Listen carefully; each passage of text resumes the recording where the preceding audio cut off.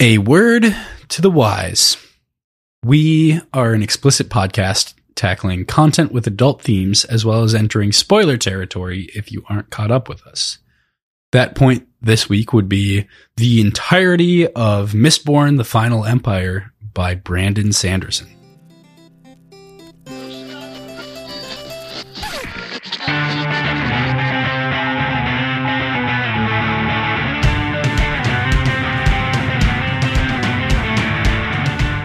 Hey there, this is Cross.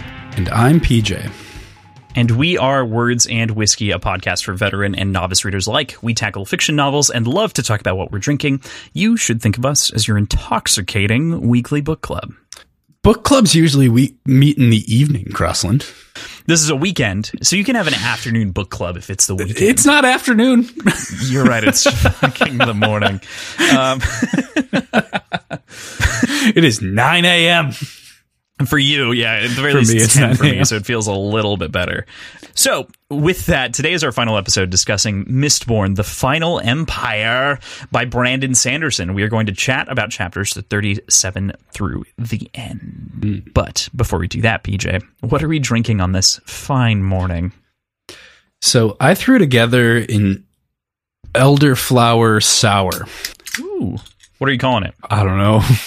Elder sour? No, I don't have a name for it. Because I don't think it's that good. So I don't want to name it. It's fine. It's okay. It's not anything that I might refine it and try to change it a little bit and make it better, but I don't think I'd approach this specific recipe again. It is 3 ounces of Pinhook bourbon, an ounce of elderflower liqueur, 1.5 ounces of lemon juice, and like 3/4 of an ounce of simple syrup, all shaken and served with a lemon peel. It's fine. I don't know what I think of it. Maybe it's just because it's morning, but it's a little bit too sweet.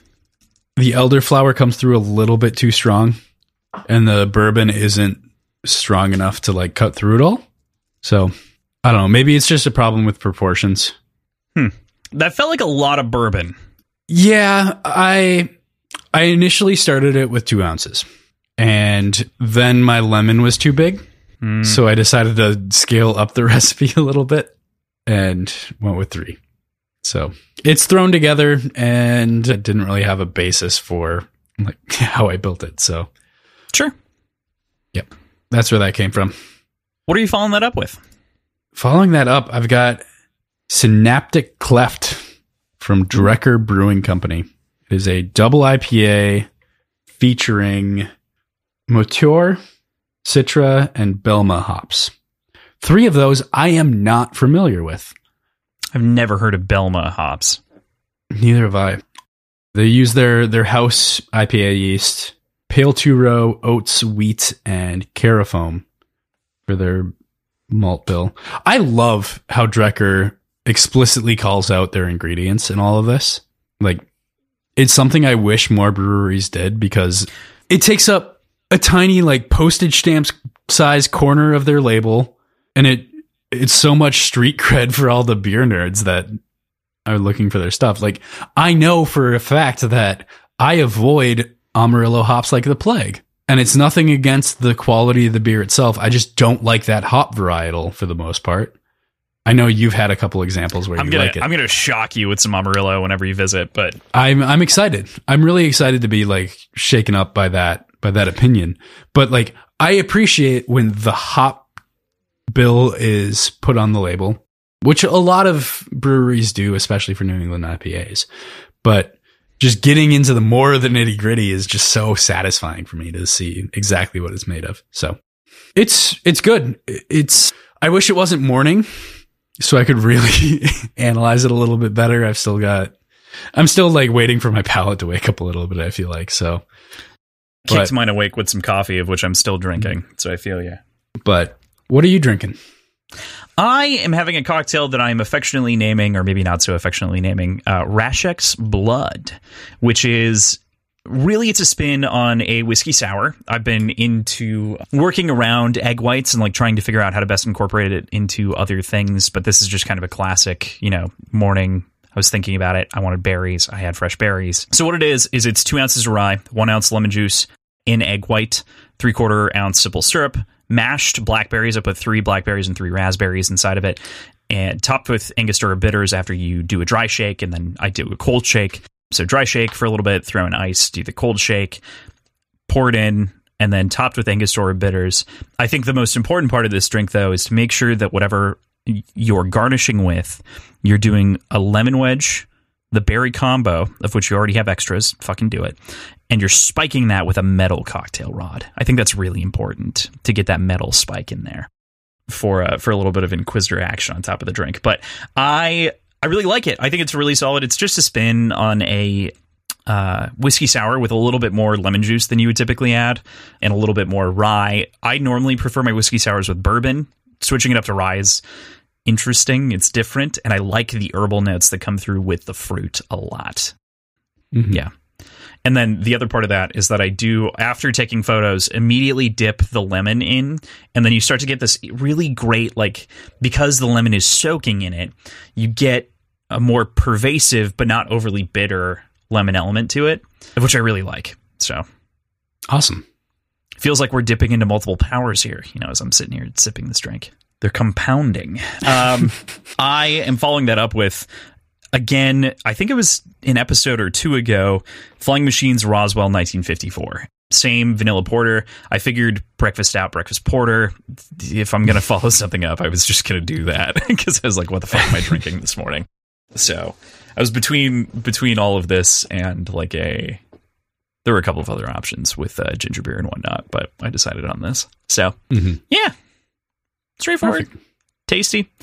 Go Flying Machine. Went there the other day, bought a really crazy beer, but I didn't want to drink it on the show this morning.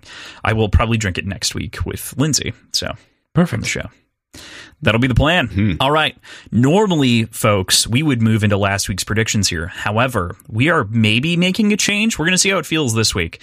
But we are going to move predictions to the end of the episode after we discuss the content, so then we can pay off predictions based on the content as it's happened and exposed. Makes sense. I think so. I think that this makes more sense because then we aren't kind of awkwardly dancing around things that we want to talk about. Yeah, that makes total sense. Good point. Yeah. So I think that this will let us kind of talk about it and then be like, yeah, when we get to the end, it's clear that that happened. So cool. With that, let's move into chapter 37. We're only talking about 3 chapters this week, and they're short ones. So there's a lot that happens, of course. We open up this week with Dockson's perspective. I think this is really unique here to jump in and communicates really important information to the reader, of course. The rebellion is going swimmingly. Luthadel is falling, of course, to the torches and the ska as they're parading through. We're also introduced to Goradel, of whom is one of the soldiers that was turned away by Vin instead of being killed, like they might have by Kelsier, and lending help to the ska cause, which is fantastic to see that kind of thematic payoff to Vin's motives. But of course, Dockson is also presented with a nobleman prisoner, that of Elend Venture.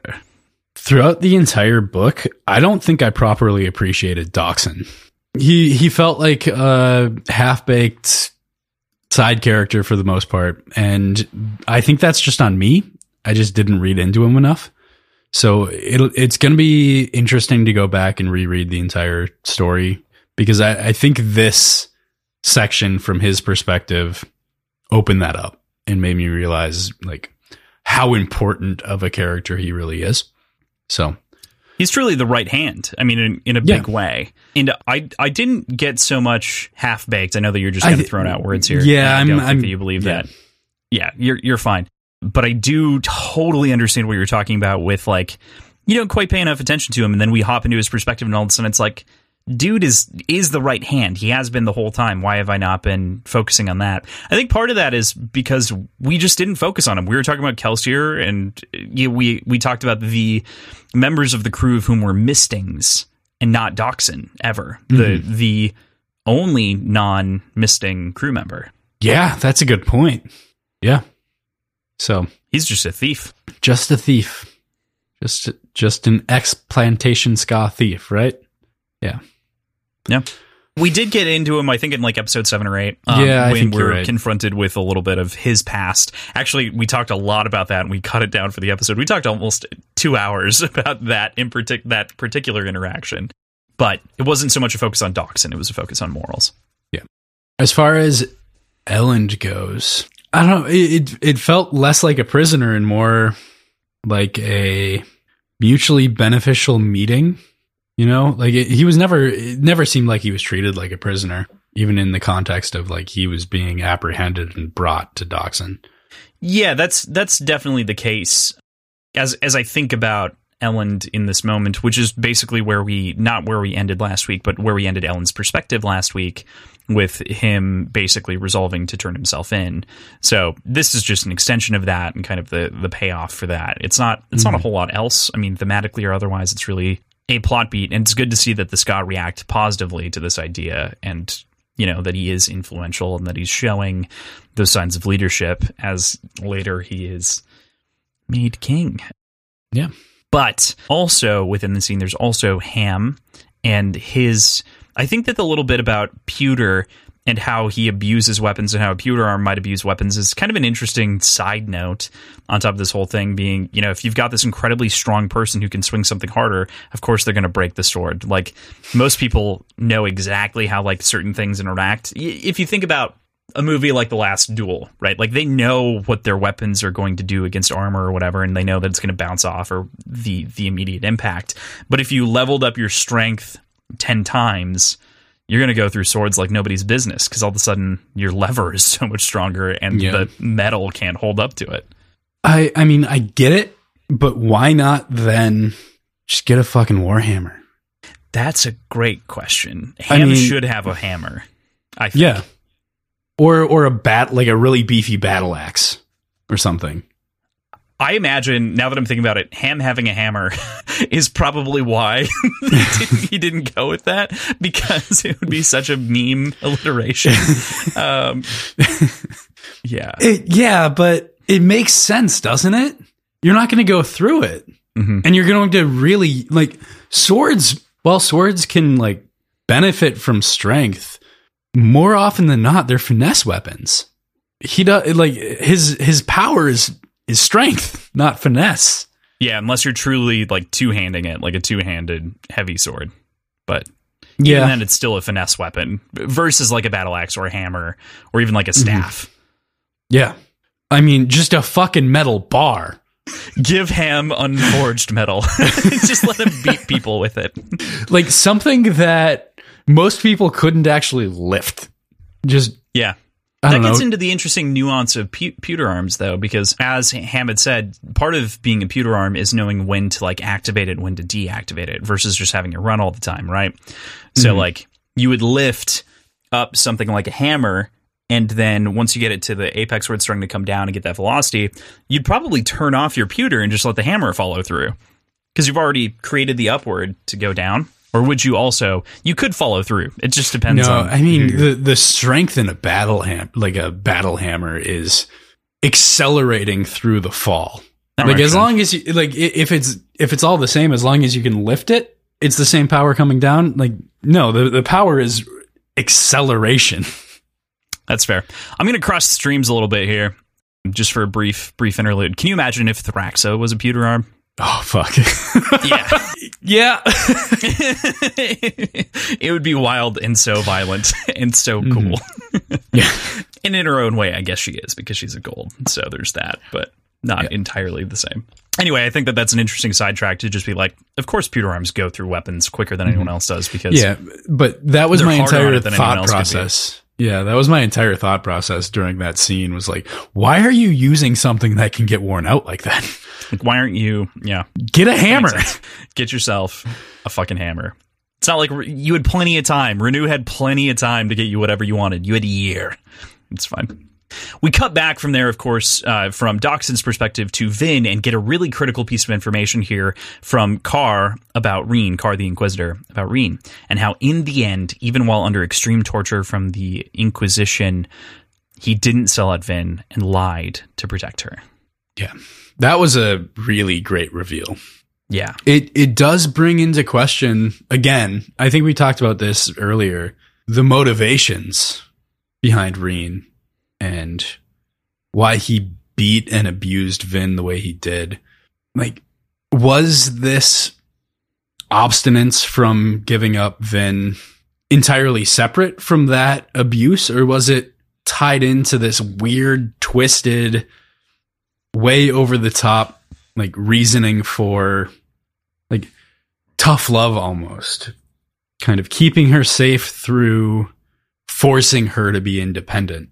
I believe you're entirely correct with that. I think that is the right way to read this, is that it is a combination. I mean, I think what you're referencing when we talked about it earlier is in earlier episodes, we'd kind of been discussing Reen over time. And I think that this adds that final, it's kind of a nail in the coffin where it says that Reen was a child parenting a kid as best as he could as an barely older brother to try to take care of her in a brutal world, and did a fucking bad job for the most part. I guess at that point, were they full siblings? Like half siblings. They were half siblings. Okay. Yep. Vin's sister was a full sibling. Okay. That gives even more interesting implications later. I have suspicions of Vin's mother, and I'm curious if Reen has some ferrochemical powers and knows of Vin's, like, he obviously knows of Vin's father.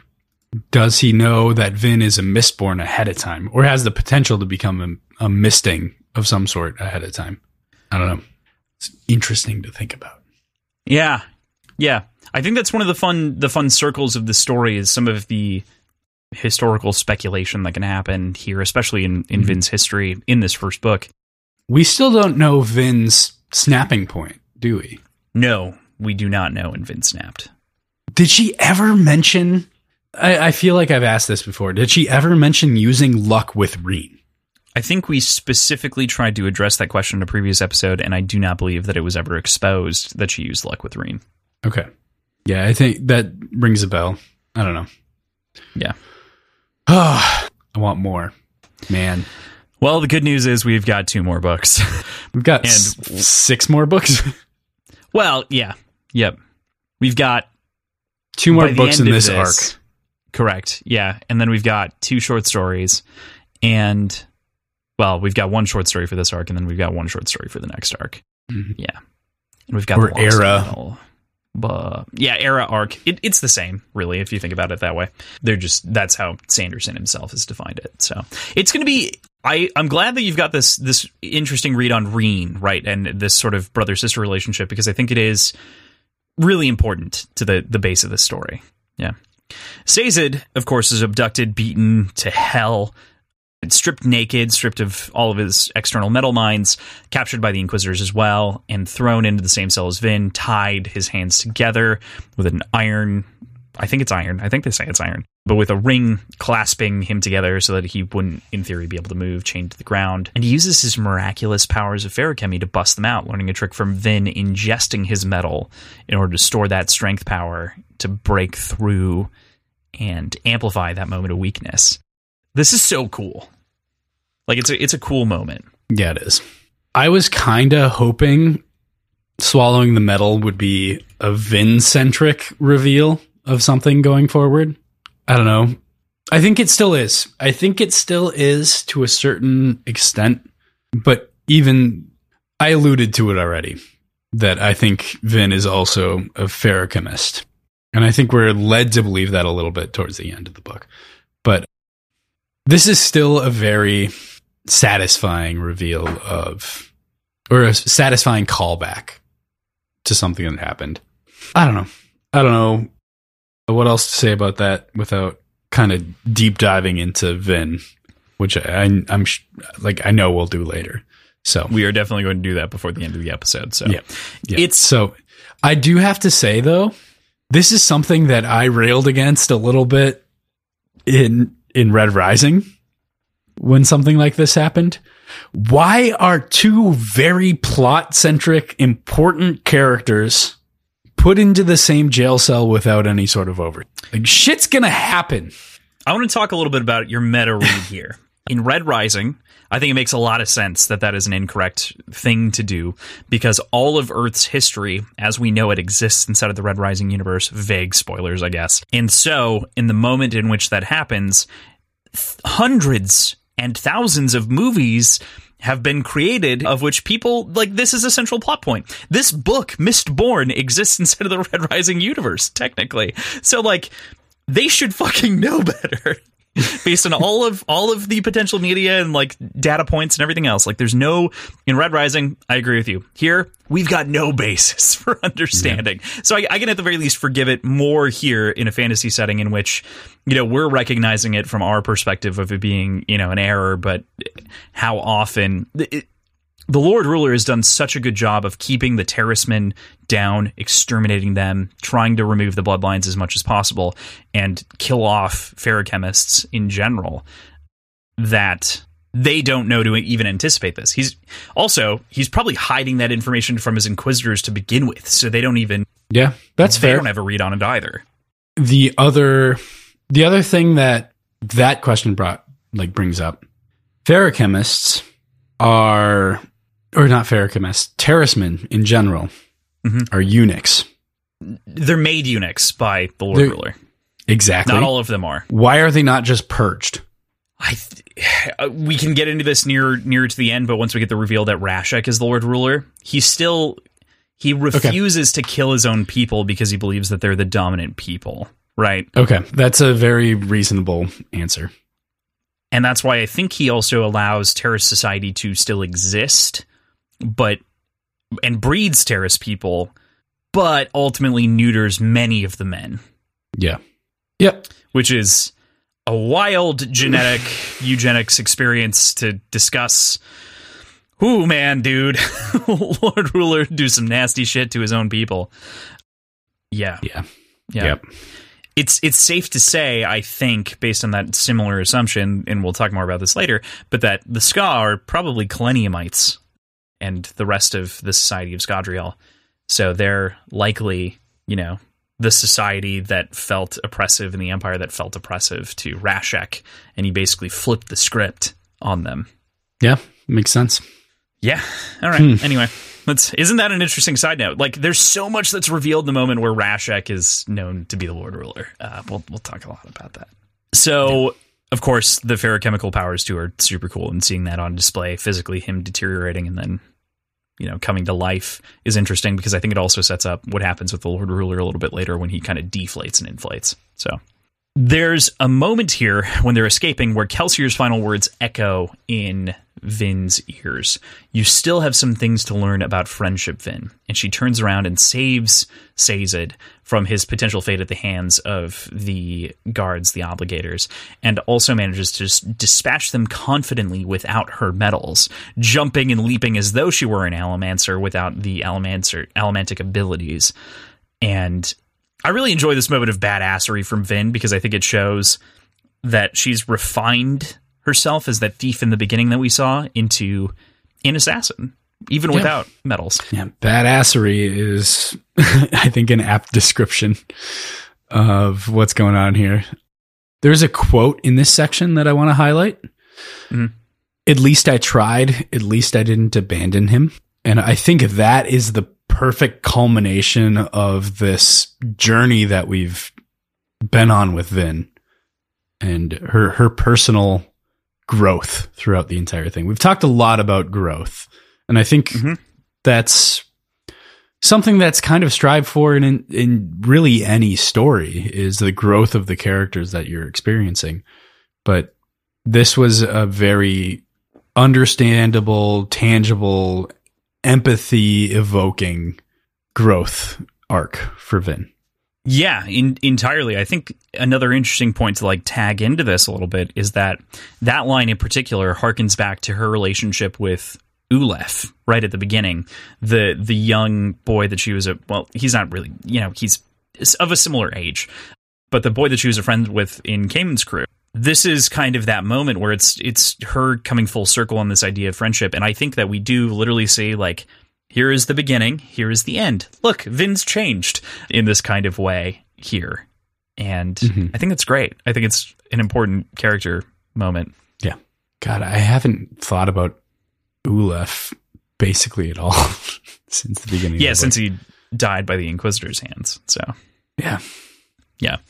Did I just have to search his name because I forgot it? Abso-fucking-lutely I did. Because I remember mentioning it last episode and not saying it. So here I am pulling it out of my ass. Yeah, man. Fuck. Stabbing the dudes with the knife. It's so good. So good.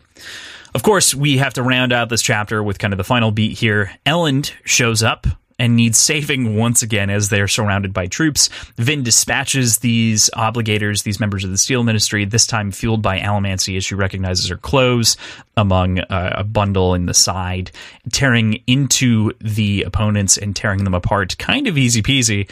And even like makes this reference to Kelsier being like, oh yeah, this is kind of addicting as you kind of feel the push and pull. And she's clearly imitating his style in a big way here, as though she learned it from that moment of seeing that violence. But the more important part here is the moment that follows that, of course, the moment where Vin and Elend share their first, I want to say, real interaction between the two of them without the lies and the guises of personality. And it's just a wonderful moment here for our girl. Yeah, our girl. Our girl. I realize that we say our boy all the time, but Vin's our girl. So absolutely. It's a nice, cute moment between them that comes out of this, but something that comes up quite a bit. And so this is something that's been brought up before from Dockson and like with Spook in the area, talking about modesty, I guess, and the fact that she's not wearing clothes for the most part. Like, she's in her undergarments throughout this entire scene. And it's weird how much focus there is on how uncomfortable that makes basically everybody in the series. And it's really odd. Like, I could see it from Elend being like this very properly brought up, noble, highborn guy. But it's reflected in the ska populace as well.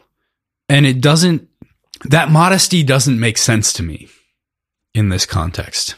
I think I have a reasonable reason why. Okay. Vin is a 16, almost 17-year-old. Okay. Given we're putting our parameters from our society on this society at that point. So I don't think that's necessarily completely fair of a read, but I do think that is at least a part of it. Well, however, it's always in the context. That. It's in the context of distraction. Yeah, that feels like a very teen boy response almost. Yeah. Yeah, I guess. Indecency. I guess both people talking. It was Dockson though that brought it up. Yeah. Right. Not previously. Yeah. But I guess it was for Spook's sake, I guess. I think he references that. I think he talks about that. Elend is, like I said, he's proper brought up, highborn guy. So that makes sense to me.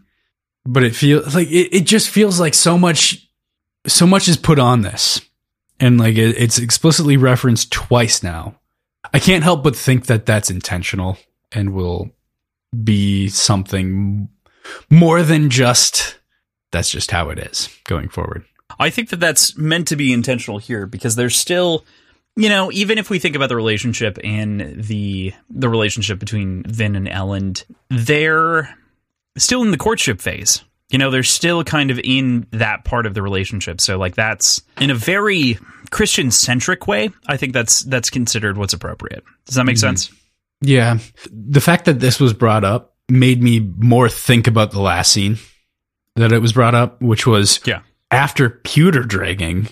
Or no. After getting saved by Sazed. Sazed, yeah. Sazed. Wow, how did I fuck that You up? could say Sazed. Some people do say it's Sazed. Some people say there's another one. There's another one in there that's really awful that I don't agree with. But after being said it that way, I've invited to be a guest on our show, so it's fine. We'll see how that goes. Anyway. After he was brought in, she was like undergarment clad. Basically. And like that's what people focused on? Yeah. I think that's like a standard thing. It's a individual standards. It does feel odd.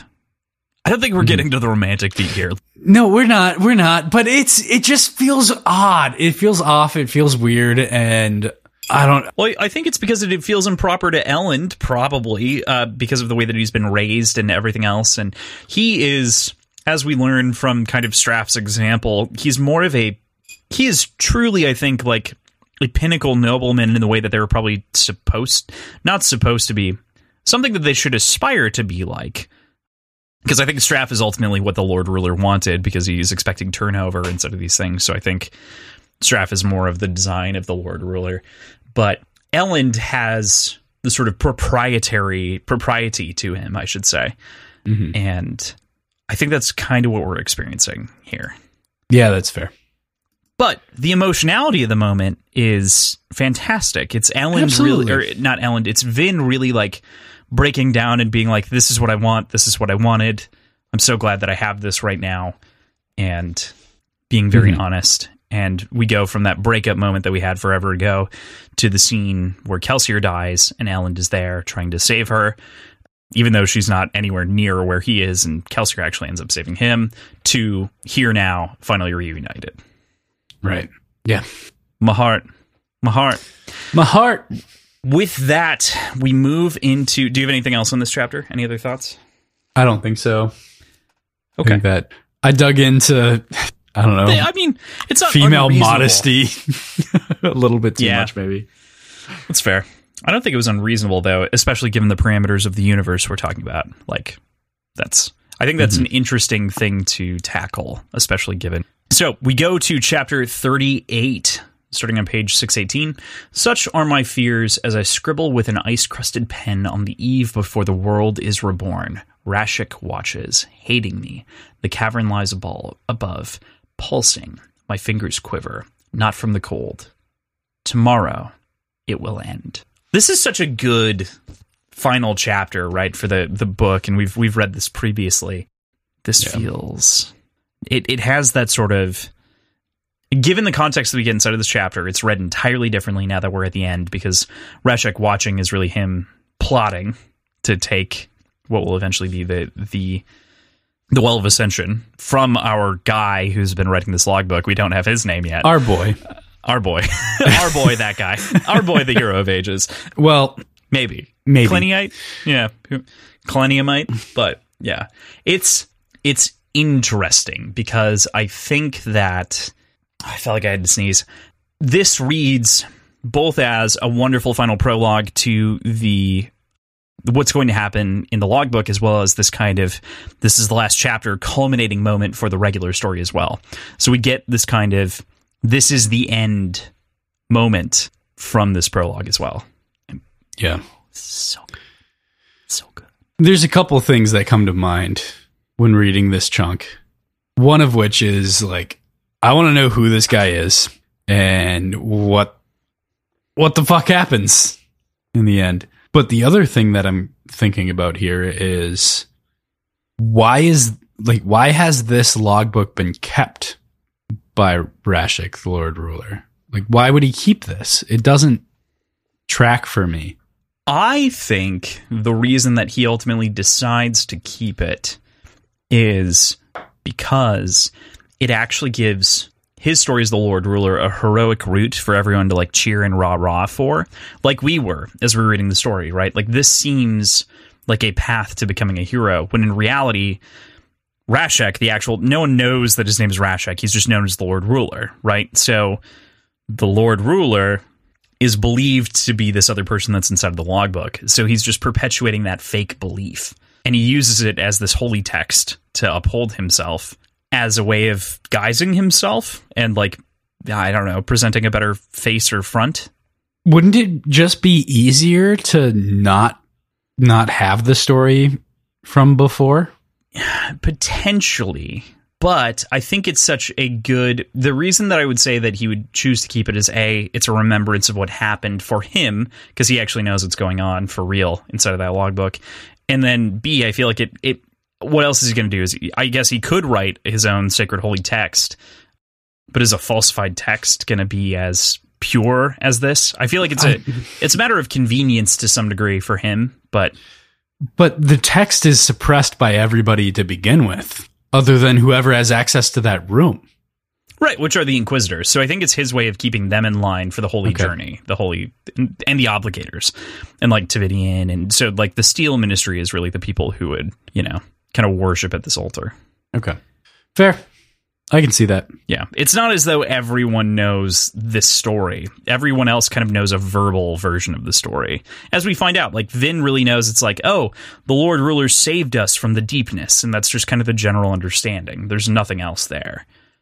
As it's kind of distilled itself over 1,000 years. So, yeah, I understand. And I get the kind of skepticism of sorts, but... Skepticism. It sounded like someone just like knocked off a railing off of my stairs. Like it was super loud on my end. Did you hear that? I heard it. Yeah. Yeah, okay. It sounded really like, whoa, what happened? Vin goes from this last scene that we saw into launching into the air among the spires of Creedic Shaw, and it paints, I think, my favorite image of the whole book. The torches are kind of like fireflies. They're not described as fireflies. They're phosphorescent bugs or insects, I think is how he describes them. But like fireflies, lighting up the night and the morning coming just over the horizon as she's among all of these spires in the air. And you get the sense of finally that yellow sun kind of returning versus the red. And you get this interesting color palette and picture. And the whole thing feels incredible, cinematic, a little bit emotional. Right before the moment of conflict that is really going to kick us into the shit of things. It's a really nice calm before the storm. I think that's a great way to describe it. Calm before the storm. This is something that's hard to describe, but bringing the conversation into the term cinematic. The way Brandon Sanderson writes, the way he writes this basically adds an interstitial transition. I guess those are synonymous with each other, but it's these interstitial cinematic moments that you see in film or in TV shows or in visual stories being told in general that I feel like are not often portrayed in text. Like this backed up view of the scene kind of really bringing the next bit of scenery into focus. I don't know. It makes me really appreciative of the way he writes it and looking forward to any sort of adaptation that could come out of that, because I feel like it could be very closely tied to the book, even in those aspects. Yes, I do agree. I do quite agree. I think that what's so interesting about the way that Brandon writes something like this is obviously, like you said, the fixation on the cinematic, right? This is abnormal for the medium, and I could not agree more. I think that some people nail this, and other folks, they're writing. It's a novel. Like, you treat your medium as you want to treat it, or as it should be treated. But often some of these incorporations you can only get away with if you have very specific set of rules. And Brandon has built rules in which we can see our protagonist propel herself through the air and then see a big wide open shot. In a science fiction series, you might be able to see like the bow of a spaceship and get like a big picture there. Cool. That's a great cinematic moment. In another fantasy series, you're probably seeing most everything from the ground unless you hop up to like, I don't know, an eagle's perspective, for instance, that could have saved the day. That would have been like another good way of like showing a big wide pan shot. But often you don't have a moment in which your protagonist gets to propel you into that giant, massive framing shot. And it's typically left to whoever's adapting it to create those moments and to recognize when they could happen. And I think that's one of the benefits here is that this novel feels eminently adaptable, be it a movie, be it a mini series. I imagine this is like a 3-episode mini series, so 2.5 hour movie, I guess. We imagine everything as mini series, Crossland. I think imagining things as mini series is mostly the right way to go when you're talking about adapting, except for maybe The Warehouse, because that is almost a perfect movie. But needless to say, well, you could do it as a mini series, though. The more that I think about it, you could like it's almost like Devs, right? Like there's anyway. Don't need to talk about it. Coming up soon, check out our Short Pour episode on our Short Pour podcast, spin-off podcast, Words and Whiskey Short Pour, where we talk to Rob Hart, author of The Warehouse and author of The Paradox Hotel, which is coming out soon, both of which have been optioned for adaptation. So yeah, everything he's written has been optioned. Everything. He's 100%. Has it been everything? Yeah, the Ash McKenna series, as well as the James Patterson novel that he co-did with James Patterson. But yeah. He's such a fun person to talk to, too. Dude's great. Dude's a great writer, too. A little bit of a plug there for our side. Yeah, check it out. Check it out if you haven't. Podcast. You'll love it. There's so much joy coming there soon. But yeah, this scene is a fantastic moment, especially as you could imagine it being portrayed. Like, this is... You only get this if you're able to properly set it up. Like, you can't cheat and cut to this. You know? Like, that's... Mm-hmm. Yeah. Yeah. It's the thing. You can imagine... You don't get... This is a great comparison. You don't get the shot in the Shining movie of, like, approaching the hotel over the lake nearly as clearly as you do in the movie when you get the camera that kind of zooms over and rides the helicopter down to the hotel. You don't get that in the book. You do in the movie. And so this is an example of the only reason that you can get that in the book is because we have the system in place for you to get it. Yep, exactly.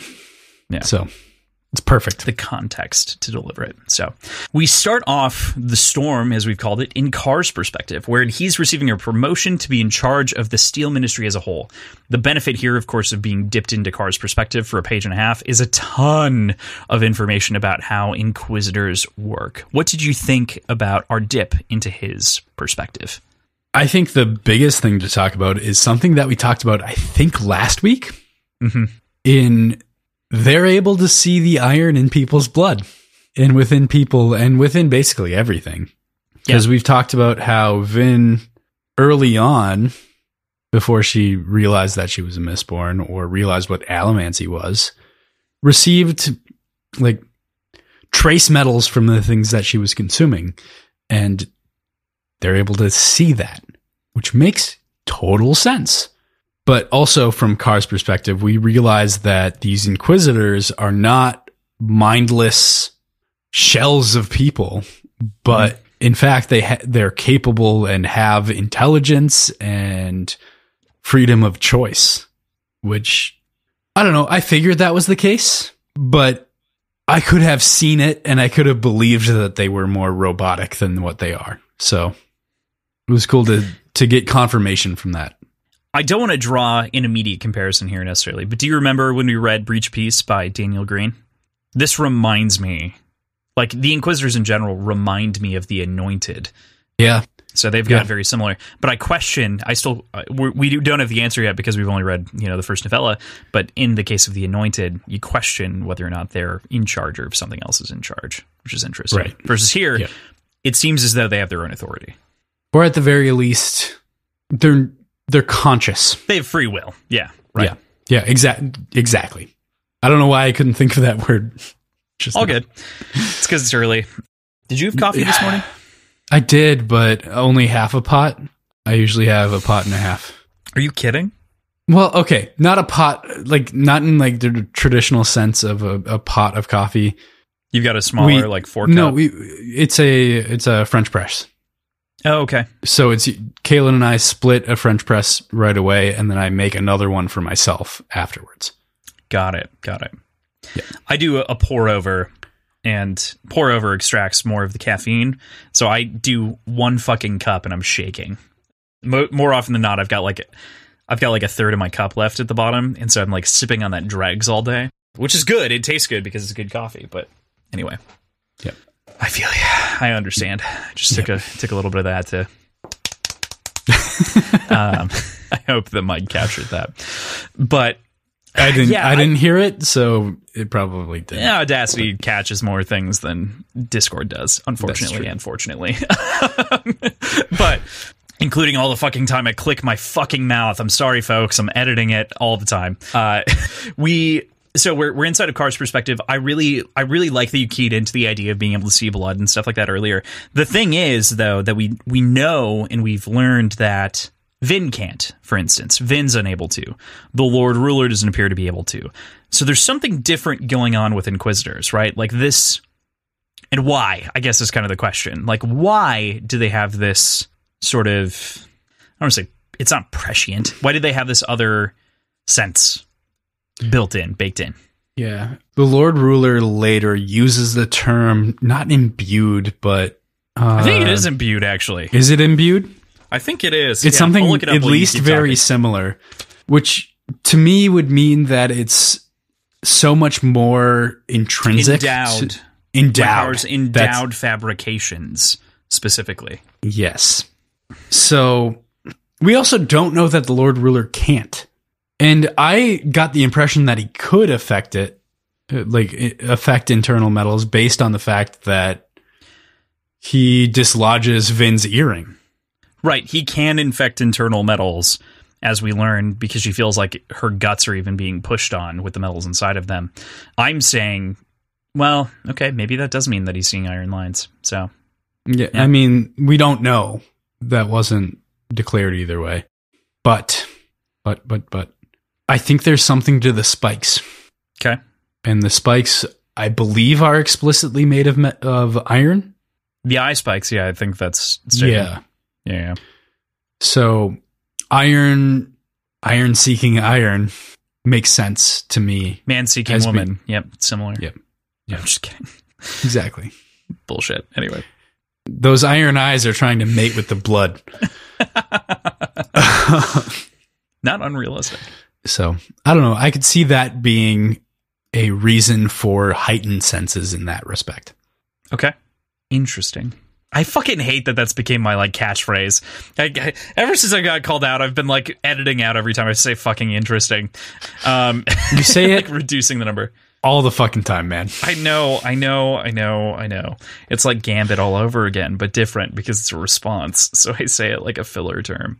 I think that is a good read, though. I think that's a fun perspective, and it's a great question to carry into the future. So we switch from perspectives. Actually, we see within his perspective a dazzling display of broken glass as it's thrown across the ground, as Vin breaks through and shoots through with a rush of coins the window here in Critic Shaw and busts into the room, ready to fucking go. It's so cool. But she immediately charges the Lord Ruler. So we switch from his perspective to her perspective, charging the Lord Ruler, burning the 11th metal, giving what you thought a try, trying to stab that visage of the Lord Ruler in the past. Of course, this doesn't work, and she's seized by Carr once again. What do you think? This whole thing is so cool. It would have been so fucking cool if that had worked. I was convinced. I was absolutely convinced that would have been the app, the thing that would do it.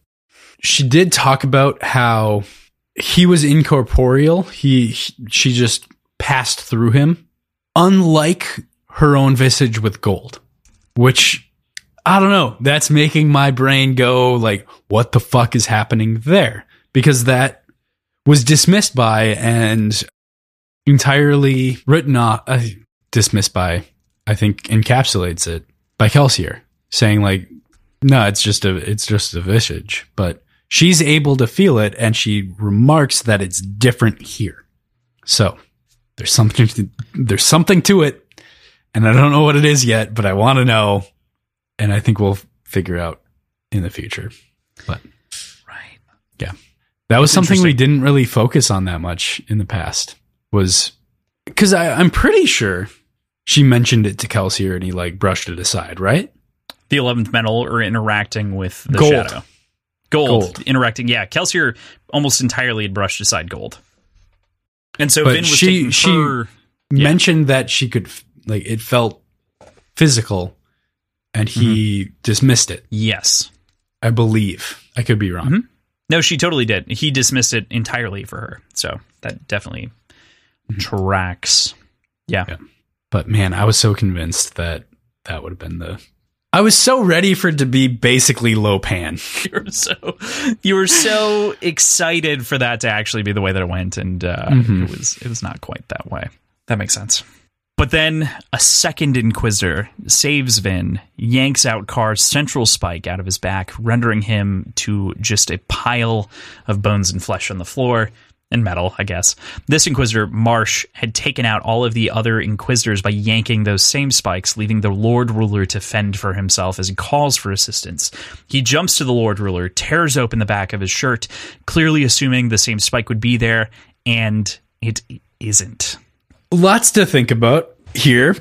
First and foremost is, did we ever actually see Marsh's body, or was it like this Marshish body that was all mangled and fucked with?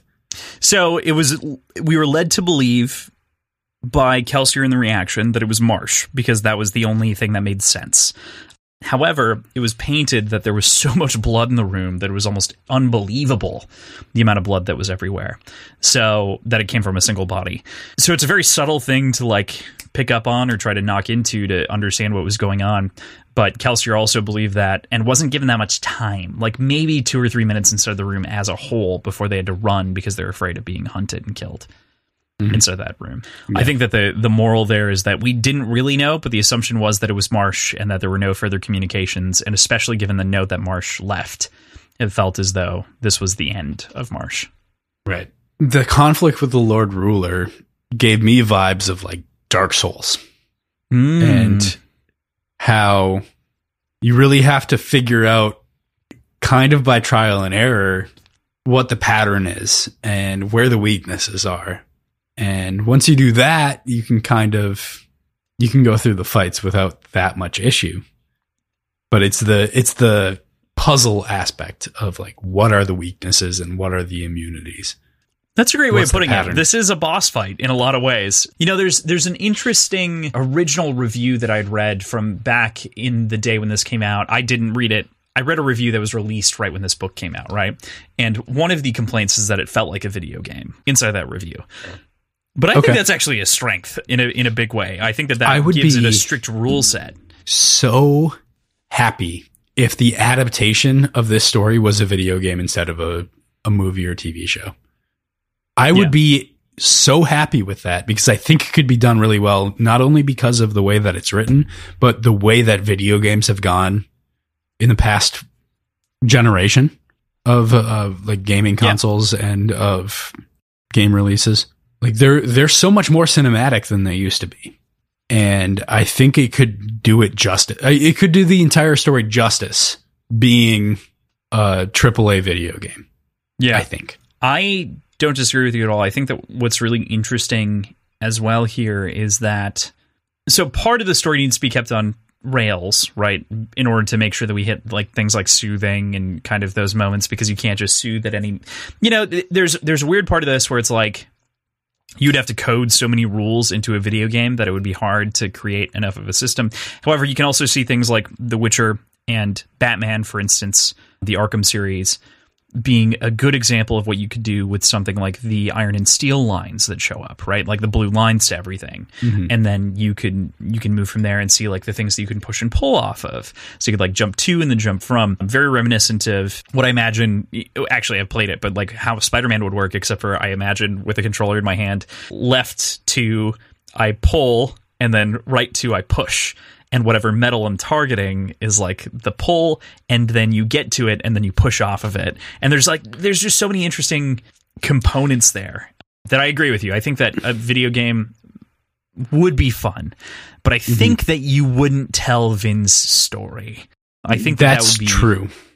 That would be the most important thing, because while this story is incredible, a lot of this could be fixed by using different elementic powers at different times, potentially. Part of that's because of her lack of understanding and the way that she kind of unlocks them over the course of the story. But yeah, I will say, if we were to follow the thread of a video game, it would make such a cool asymmetric multiplayer experience. Asymmetric, I think in video games is a little bit different in that it's like different rules for each side. This would be the same rule. It'd be more like an Overwatch kind of style, or a MOBA style, like a hero style. Yeah, everybody chooses a different Allomancer, like, and you create a team based on or Feruchemy, five Mistings. Yeah, and Mistborn aren't included. I think that could be a fun multiplayer experience. Fun. I like that idea as like a MOBA or an Overwatch like. That makes sense. Yeah. But you're right. The story itself, you're right. That would have to be more cinematic. That'd have to be more it would have implications, I guess, is the thing. Like, as you unlock certain things, why it wouldn't go slightly differently. So, but I think in general, like, great counterexample, use Mistborn to tell Kelsier's story of, like, becoming an Allomancer. Yeah. There you go. Done. It's a great way. Great story to tell.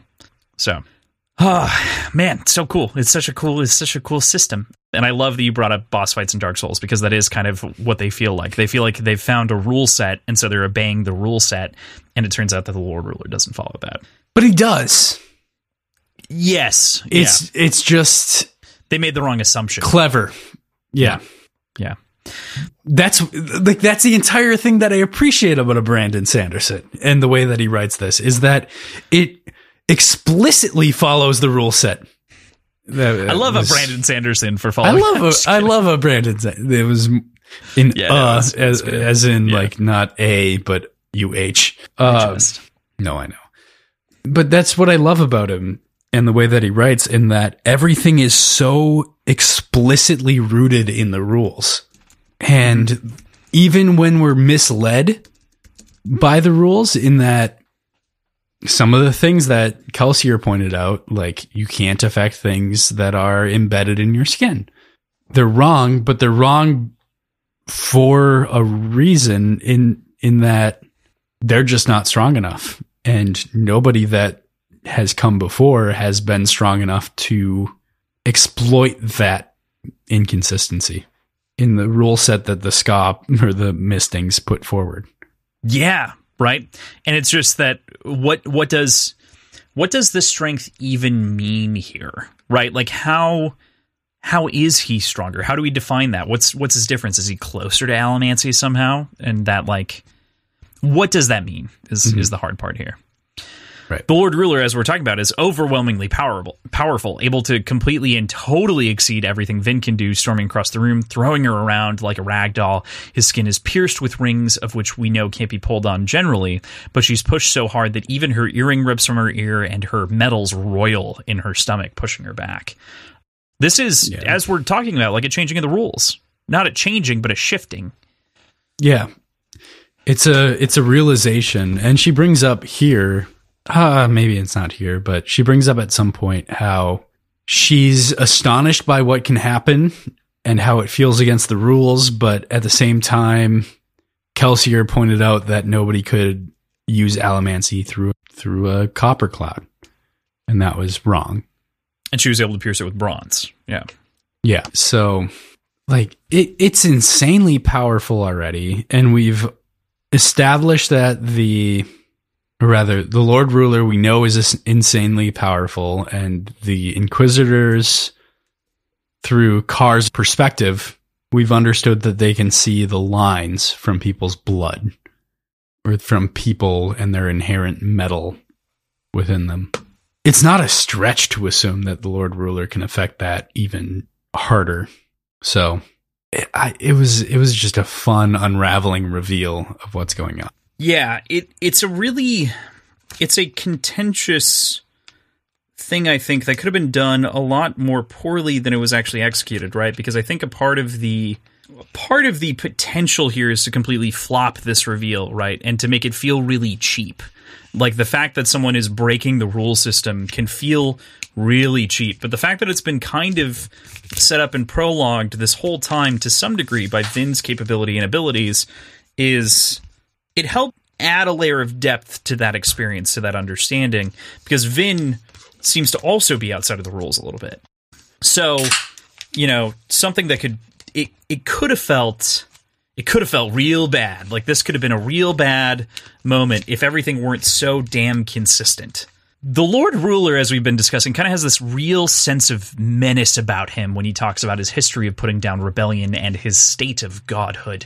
It's really something, I think, to behold in this moment, and really kind of exposing his character, of course, as we find out. I really love this a little bit. He goes over to Marsh and says that he's made him dominant and that he's given him these powers. And then it all clicks in place for Vin, that the Lord Ruler is Rashek, not the man from the journal, the Pac-Man of whom was described in the journal. He killed the hero and took his place. And this is a secret that I really, really, really, really, really want your reaction on. holistically, and the way that impacts, you and your thoughts of the story. So first and foremost, he mentions that he's been beheaded. Yeah. And he's lived through it. Like, that's fucking crazy. He completely glances over that, or at least Vin does.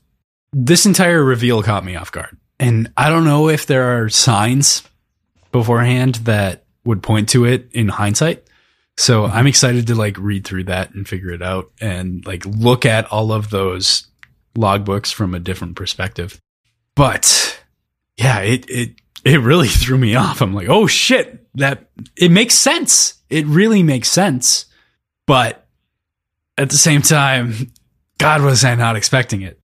I did make an official prediction, I believe. I believe it was an official prediction that the man writing the logbooks at the beginning of every chapter was the Lord Ruler, and that is no longer true. So I think I have to drink for that, huh? I think you do. I think that was very early on before we started doing the official tracking like we were doing. So I do think you owe me a drink. Yeah. I've been waiting for this for a long time. Yeah, that was...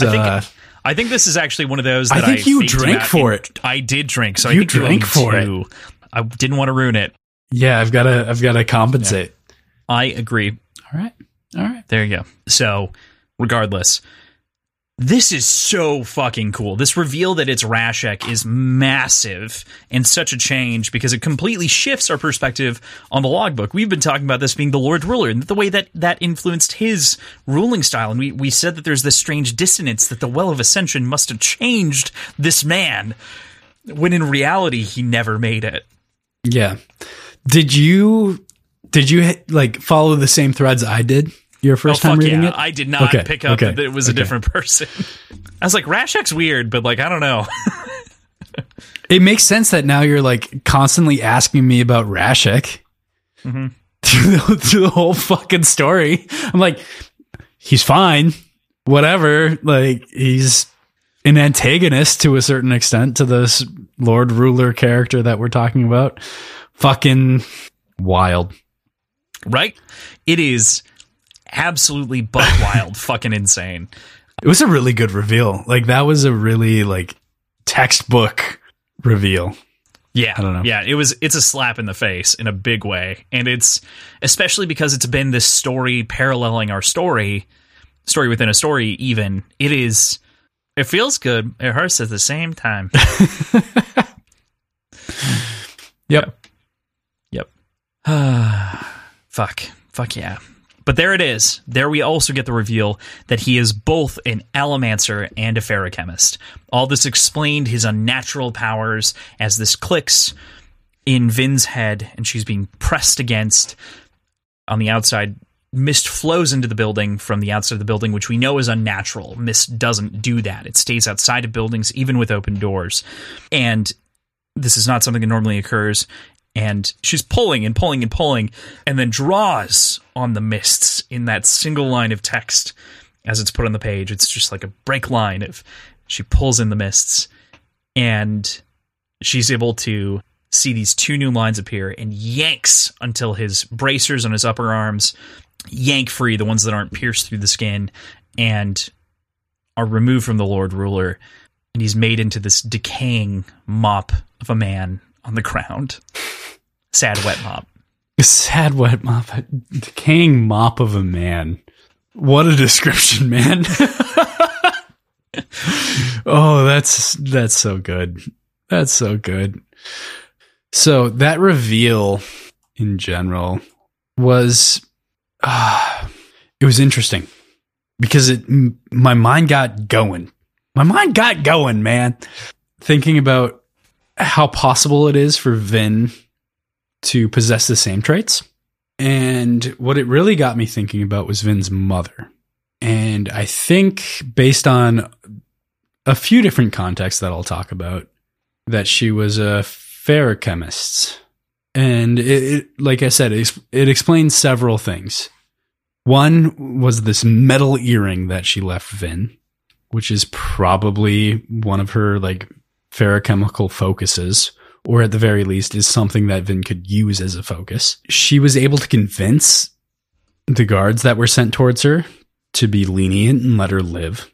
which probably involves whatever the ferrochemical equivalent to soothing is. I don't know if you'd still call it soothing. It's not. So remember that all of feruchemy is internal. All of it. You're only ever affecting yourself. Ah, okay. So just as a clarification. I mean, that pushes against my reasoning quite a bit, because that was a big part of it. Like, how did she survive if she was able to... No, actually, what if she was both... I think that's what you're suggesting, aren't you? No, what I was suggesting was that she got her allomancy through her father's pure bloodline. Right. And her feruchemy from her mom was also a full... Yeah. Yeah, right. But if her mother had access to soothing as well, and was maybe a limited dual, like, allomancy feruchemist, I don't know. There are thoughts.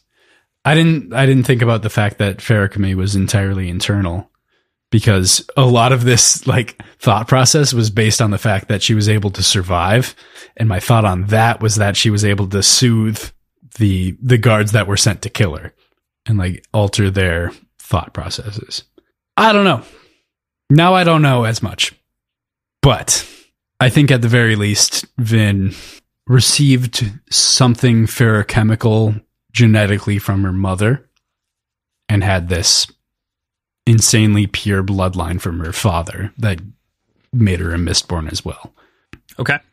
That's my thought. If you want to make it an official prediction, that's my prediction. I'm making it an official prediction. We're going to keep that until we resolve this question, and we will come back to it when it is resolved. So I think that's what's so fun about this is that unlike Red Rising and other books potentially, is that this is actually truly, like, some of these questions are series spanning in their own right. So it's fun in that way. Because when are you going to learn that information? When are you going to know? When, like, we haven't figured out, we posed the question, but we talked about it. When does Vin snap? We don't know that yet. Yeah, we still don't know. Right. Because we haven't had any actual confirmation that she had her luck, as she called it at that point, with Reen, right? I believe so. I think we've been over this a couple of times, but yes. We have. Yeah. I know. I just want to make sure. Because no worries. I'm still of the opinion that Reen abandoning her is her snapping point, and I don't want to be, like, cut down at the knees right away because of something I missed from the first, like, chunk of this book. Yeah, you're clear. Okay. But this is the end of the Lord Ruler, right? Like, this is the end of Rashek, the Lord Ruler. And Vin, of course, is victorious over the Lord Ruler and poses the question to herself, why am I different? Why can I do things that he can? And this obviously ties into what you were just saying, but I want to ask you and bait this official prediction. Why do you think she can do what she can? Well, I think I mentioned this above, like before, that her mother was a feruchemist and passed that down to her. So she similarly has the same unique trait of being both. Somewhere up the line, there was a Terraceman that escaped the fate of most of the Terracemen, of either just absolute eradication or sterilization.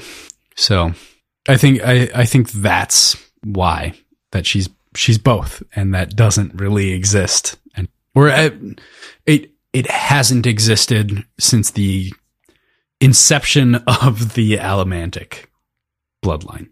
Okay. All right. Yep. That's my guess. Sounds good.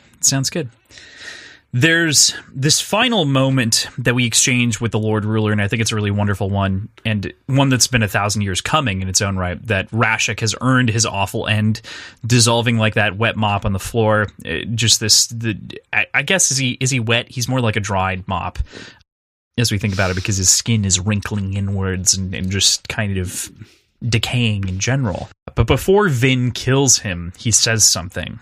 You don't understand. You don't know what I do for mankind. I was your god, even if you couldn't see it.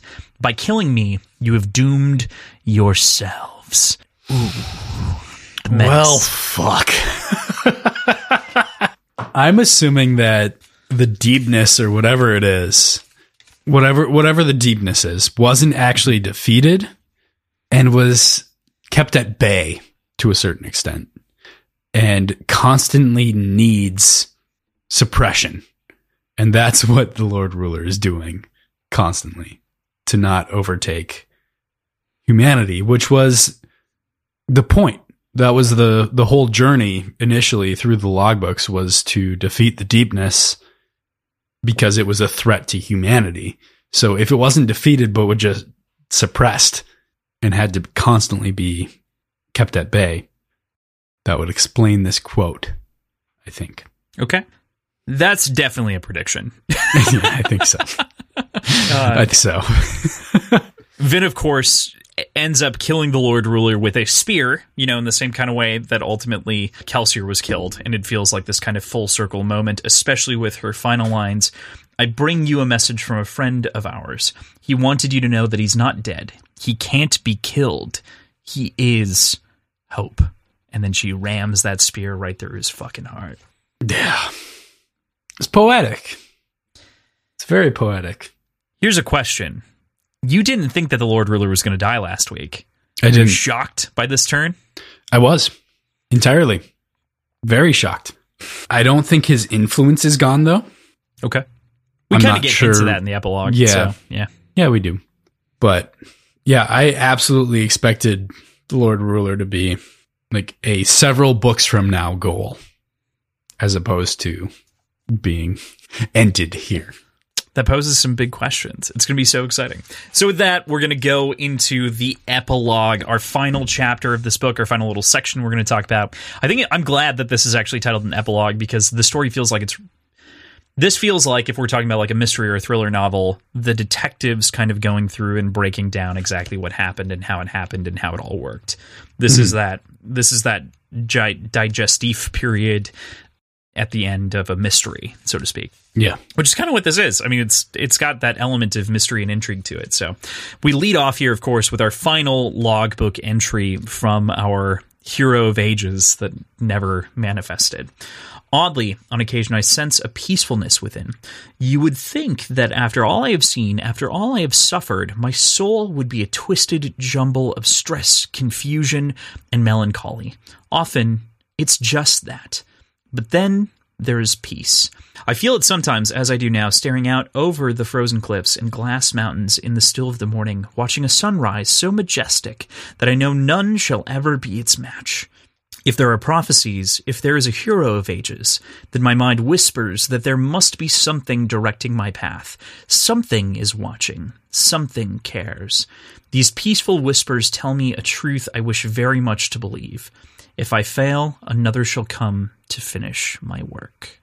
So I think that last sentence is what's the most relevant to our story, but maybe not the most interesting to talk about. But addressing that part, I think we're led very clearly to believe that Vin now is the one to follow his footsteps and achieve what he couldn't in his failure. And that's assuming that there's something to be achieved, as like assuming that the entire point wasn't just stolen from Rashek. Like, stolen from our hero. You mean our boy, the guy who wrote the logbook. Stolen by Rashek. Sorry. Yes. Yeah. Right. Yeah. So the idea of the hero of ages, our boy, the hero of ages. Yes. Isn't the hero of ages yet, because that prophecy has not yet been fulfilled. It's making that assumption. I'm making that assumption in that Vin will become the prophesized hero of ages, because whatever was done to steal the title of the Lord Ruler was not fulfilling that prophecy. Okay. I don't know what implications that has. I don't know what that means, but I think that this is alluding to the idea that there is somebody that will come after this author, and that person is Vin. The context that we get definitely leans us into believing that Rashek stole this from our boy, the hero of ages, the potential hero of ages, I guess. And the context that we're left with from this section is, I think, innumerable. There are a couple of different notes here to kind of talk about. One is the obvious, the direct comparison to Vin, as you're making mention of, and sort of the idea that the prophecy goes on past this. This is sort of, again, it's the epilogue, so this is teasing the next thing, kind of, and also wrapping up the story at the same time. So this feels like a teaser for the future story, as it were to unfold, potentially. So I'd like to get your input going off of that. Mm-hmm. Is an epilogue technically, should it be read with the same weight as other chapters in a story? I think it should be read with a different weight. I think it's generally meant to be, okay, this is going to be something that is not going to make sense for people who haven't read the book, but think about us reading Recursion, right? The end of Recursion is that final moment in which he gets to meet up again, right? It's that, it's kind of the circling. I don't want to, this feels like such an inappropriate metaphor, but like it's the circling of the drain in its own way. It's meant to wrap up themes. It's meant to wrap up elements of the story. The warehouse even has a very similar kind of moment and element. Like we've gotten kind of our resolution in a big way, and we see our character either make a final decision or thematically come to terms with what happened in the story. So I often think of epilogues as nails in the coffin, but this is a nail that reaches through because we know it's a series. So like this is the rest of the content of the epilogue is mostly wrapping things up and explaining it in case you have any questions. So like it does a job of like answering questions, and we'll definitely get into that in a minute. But this part is more thematically resonant, I think, than the rest of the epilogue, except for the very end with Elend. Does that make sense? Does that kind of answer it? Like it's not a regular chapter.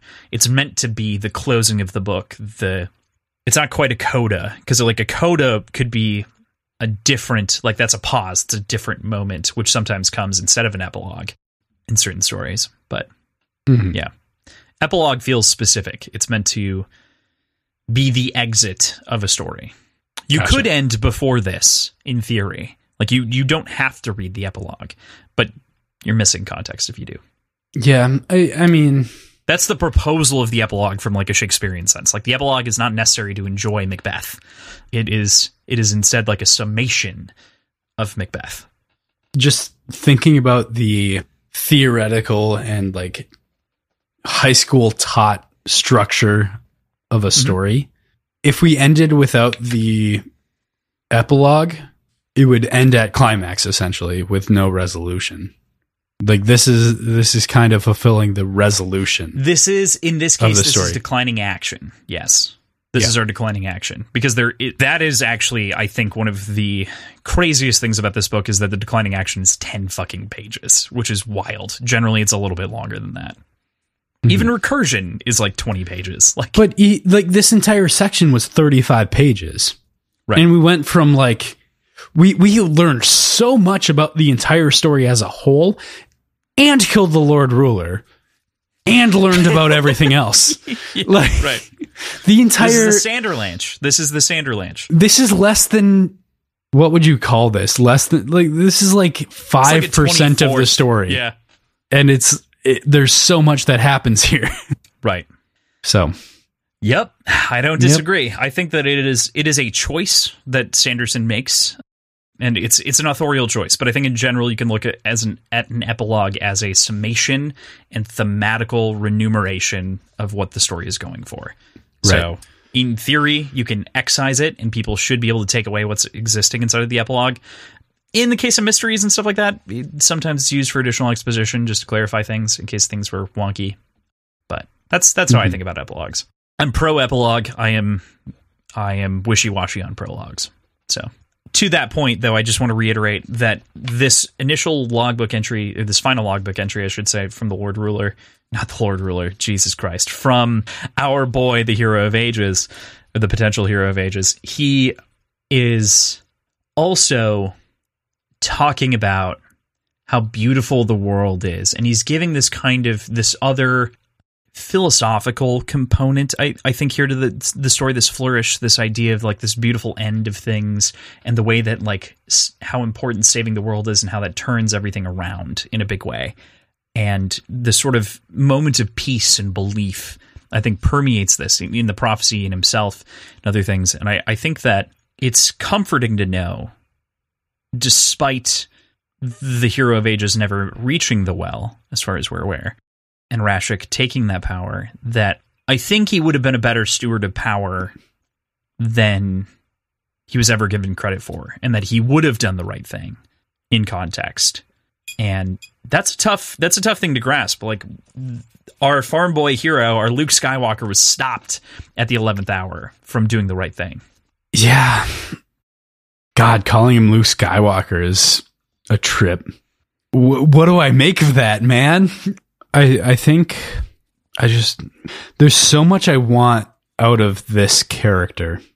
And now, hypothetically, everything is lost. I don't think that's true. I think there will be a journal that we find from Rashek that will be supplemental to this logbook that we have. Call that a prediction if you want. I think that'll exist. And I think we'll get that. Because I think there's going to be so much that could be learned even from a ferochemical standpoint about what's possible, and from a historical standpoint of what happened that could be gained from this, from something like that existing. And it would make a very easy way of disseminating that information without breaking any sort of mold, because we already have the expectation that these logbooks exist. So next book, getting logbook entries from Rashek parallel to these logbooks, I think would both make sense, would be satisfying, and would give us context that we need going forward. Interesting. Fucking hate that I said that there. I am so glad that you have that theory and idea going into the next book. I'm not gonna discuss it further, but I like what you're positing and where your brain is going, because I think that it speaks to what Brandon has encouraged throughout this novel, right? Like, that is entirely what he's leaning into. Is he's really leading you to speculate. Like, he is with a very wide brush leading you to believe everything has its place, everything has a rule, I've got it all planned, and so I'm leaving you with these questions, and now deal with it. Fucking deal with it. Yeah, exactly. So we've only got a couple of things left to talk about with this book, but I think one of the big things here is the end of the book really covers 4 different topics here, as we've kind of flirted around this time. Elend's establishing of the government being the new kind of king, Inquisitors and their powers, Kandra and how they operate, as well as a detailed explanation of the compounding effects of ferochemical abilities and allomantic abilities, as well as some theories therein. I want to leave this end kind of freeform for you. Which ones do you want to tackle first, and what do you want to talk about? Of course, I'm not going to reveal anything, but we can discuss them kind of openly. Yeah. I think we just kind of go in order of how they're revealed within the book. Sure. So starting with allomancy and ferochemy and their sort of interactions. I appreciate very much that even after the story culminates, we get this detailed explanation of the physics behind allomancy and ferochemy and how they interact with each other. Like, it makes for a really exciting speculation going forward, but it also just satisfies my need for rules. I think it's not necessary, and I think that's why it makes sense to live within an epilogue, because that part isn't necessary to know, but we get a breakdown in a very scientific way. So I don't know, it makes for something really exciting going forward there. Anything? I'm going to leave you sort of a spot here after each section to go forward. Pause anything you want to... I think that you're right. And I think that that's what's so fun about this, is this reiterates the rules just to clarify them in case anything was confusing about what just happened. Let's say you got through the end and didn't understand, outside of maybe like the mists thing or whatever the fuck happened there. You get an understanding of allomancy. You get an understanding of ferochemy, just to make sure that you understood what happened. So if you didn't, you could read this and then go back and be like, oh, okay, I see exactly how that worked. It was a great meta tool, as well as, just general explainer, exposing the mystery. Yeah. Both similarly and in contrast to that, we get information on the Inquisitors And they're, like I said, they're still kind of shadowed a little bit in mystery. But we know that there are now 11 spikes, not just the 2 in the eyes and the 1 in the back. And removing one allows them all to kind of fall. So 11's a curious number, isn't it? It is. 8 in the chest is weird. I feel like those are numbers that we recognize. 11. Where does 11 come in? I don't know. Think about it for a second. Medals, number of medals. But we also posit that there's more than that. We just we know about 10. We posit about we know the existence of 11, but there's a 12th that's theorized by Vin, right? And there's ferrochemical metals that the Lord Ruler clearly utilizes that aren't understood, like making him younger. Like that's something that Sazed can't do. It's not that he can't do it, it's that he doesn't think that it's useful. He says that in this end. Because ultimately the end goal here, so this is something that's clarified instead of the Allomancy Feruchemy bit, is he says that ultimately it isn't useful because you're storing your youth to expend later to look younger. So that doesn't benefit you in the long run unless you're able to compound it with a different metal.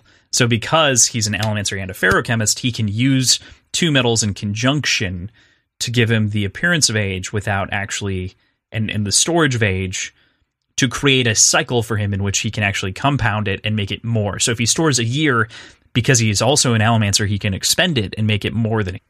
In a rudimentary explanation. I'm not going to go into the super big details, but that's effectively what's being said. So I'm definitely talking about the number of metals here. I'm just gonna fucking feed you what I'm talking about, because that is curious that we know 11 metals and there are 11 spikes. There is, We theorize other things, but we know that there are 11.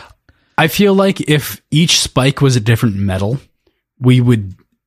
There would be comment on the fact that each spike in the eyes were different. That's true. Yeah. And I feel like they're both referred to as like iron, essentially. But iron and steel clearly, like, understandably, are like, steel is an alloy of iron, and maybe could look as closely similar to each other as possible, and could be placed side by side and still be seen as the same metal. I don't know. It's a lot to think about. I just feel like if they were different, we would have been, the difference would have been remarked on. I don't know. But yeah, 11 is interesting. We are on to Kandra, I believe. Something that gets revealed here is that Kandra require not only the bones of the deceased, which we knew about, but also the fact that they have to eat the flesh of whoever they're imitating. And I think what makes that really interesting and important is that it implies they can't imitate somebody who's died more than a certain amount of time ago. Like, it creates an hourglass of how long it takes, or how long somebody could be dead before they could be no longer intimidated, you know? Yes, yeah, it creates parameters around what a Kandra can and cannot do. Again, this kind of restricts it, saying that they have to eat the flesh and the bones in order to become the person. And we kind of made jokes about bones before. We did. We did. We knew it was the bones, for sure. But this preemptively creates rules for who and why they can impersonate. Intimate people. Even. Yeah. So, I don't know. Again, depth of rule sets and my appreciation for that. So, I'm happy with that. Beyond that, we don't get anything more about Kandra. As far as the Obligators go and their connection to Elend and Elend's rule as king, I think using the Obligators as a tool makes sense. And it makes sense from both directions, in that the Obligators, as who says it? I can't remember. I don't think it was Sazed. See Elend as somebody who could be easily manipulated, Who was that? Do you remember that comment? Wasn't it Doxson? It might have been It might have been Doxson. Yeah. I think that's right. So it makes sense Marsh, that they would join to be like, could have been Marsh. They would fall in line because he's easily manipulated and they could get what they want out of that. But at the same time, it'd be folly. Marsh also said that he was in charge of the Steel Ministry now because he's the last Inquisitor. So on top of that, he was just granted authority over them. Right. So I think that's where Marsh comes back and retorts to whomever says that. It's like, no, like I'm in charge of them indirectly as a vestige of the Lord Ruler's power.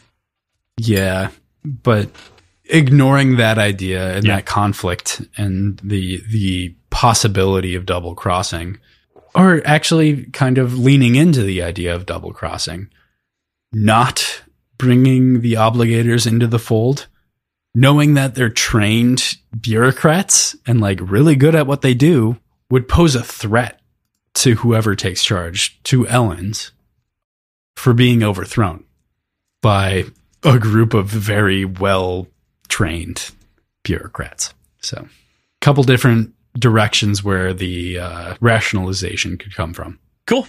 All right. Yeah. Anything else in the group?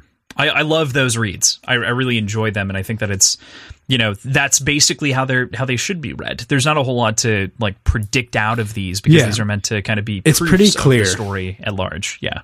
The whole epilogue is pretty clear. Yeah. Pretty without things to read into for the most part. So, yeah. Cool. That's what I've got. With that, we move into the formal end of the book, right? So the beginning of Vin's perspective, kind of in that first chapter, we hear this whisper of Reen, her half-brother, in the back of her head. And here in the book, we also lead into our ending with a very similar whisper of they'll all abandon you in the end, in the beginning, and now it's go back and be with Elend. And I think that's so interesting because it portrays that change in Vin and the change of the way that maybe she can read some of the trauma that's been inflicted on her and how she can kind of shift her own internal dialogue with herself, or how she has shifted it over the course of the book, to go back and be with Elend and have this happy moment in her life with her friends and with Elend. Yeah. I mean, I think it goes beyond friends. Well, I'm not saying that Elend and her are friends. Yeah. I'm trying to say with the other people. They're obviously in their own relationship. Yeah, right. Yeah. Clarification. But I loved, like, this whole thing is so fucking cute, man. Yeah. Like, the way she accosts him at the end of this story, and, like, she's tearing up, and clearly, like, she's feeling more than what she's about to say, but parroting something that was mentioned earlier when she first met him was, you read too much, especially in the presence of ladies. Yeah, right. Like, it's very close to that. I know it's not explicitly exactly that quote, but it's pretty much it. Yeah, it's pretty close. You actually put it exactly. You read too much, especially in the presence of ladies. Yeah, that's literally what it is. All right, perfect. Awesome. Good work. Is this the first, maybe it's not the right way to call it, but it's very much the feeling of a happy ending that we've had on this show as far as books go? Like, there's yeah, pretty much. Like, this is the only, like, positive, like, fully positive resolution, if that makes sense. Yeah. Yeah, I mean, there are few and far between the moments that we've had so far. So this felt good. One. It felt really good. All right. That's the end of the book, PJ. End of the fucking book, man. Any other thoughts? My thought is that in more than a week, we record, like, the ending, like the finale of this book. Like, we always have a guest come on and talk about the book. Next week, we've got Lindsay doing that with us, who tomorrow you're recording another podcast with her. She gets 2 episodes in a week. Yeah, which I'm excited to listen to, frankly. But that means that for a week, I have nothing to read because I don't want to spoil myself and, like, read into the next book before the wrap up. So, any suggestions on what I can read in the next week going you should forward? Read Gideon the Ninth, maybe. Okay. For a fun little thing that maybe we'll talk about in a bit. That might be. We're not going to talk about it today, but maybe soon. Maybe soon. Maybe soon we'll talk about that. Soon. Interesting. Yeah, could be. I can do that. Yeah. With that, we're going to move into PJ's prediction. So we're moving this on to the end of the episode, and I think this might be how we do it going forward, depending on how it feels. But as opposed to kind of doing it on the front end, wherein we kind of spoil shit that we're going to talk about, let's talk about it at the end, and we can kind of summate our feelings and take our drinks and sacrifice ourselves to the gods right at the end of the show. So, yeah. With that, we have the first one here, Red, which you said, or I posed the question. Sazed also talks about Rashuk, the leader of the Lord Ruler's packmen, and of the Terrace religion of which is mentioned being completely removed from the face of the earth, destroyed by the Lord Ruler and his actions. Why do you think the Lord Ruler would want to bury the Terrace religion that had propped him up in the first place? This is I don't care about your answer yet. This is a really interesting question because the assumption here also states that the Lord Ruler is the guy in the logbook, right? So this question is back framed from the perspective of whoever's writing the logbook being the Lord Ruler. Yeah. Right. What we're explicitly explained. Yeah. So your answer. If there's any dishonesty that got him to where he is now, they'll remember, and the possibility of his secrets getting out could be his entire undoing. So it's that end phrase is why I latched into this being correct for you. However, for the wrong fucking reasons. Like you nailed in to why the Lord Ruler in the present is doing what he's doing. You didn't do it based on the logbook. So I'm giving it to you because you nailed the present context. Not Can we both drink? Because we can both drink. That's fine. I'll take that. That's fine. That is not where I was coming from. Like, I stumbled into the right answer. When you fucking said it, I went, oh, oh shit, he's got it. Yeah, I mean, for the wrong reasons. You know? I'm right, but that's not where I was coming from. So, yeah. Okay. I'll drink, but you're drinking too. Cheers. All right. Cheers. Here's a random prediction that you made in an episode. You said Vin is some wild alternate timeline version of the Lord Ruler using gold. And that's so incorrect. It's so wildly incorrect. That could have been so cool, though. It could have been. It could have been really cool. That could have been like such Looper. A cool thing. It would have been Looper the book. And you know how much I love Looper. So, yeah. I feel.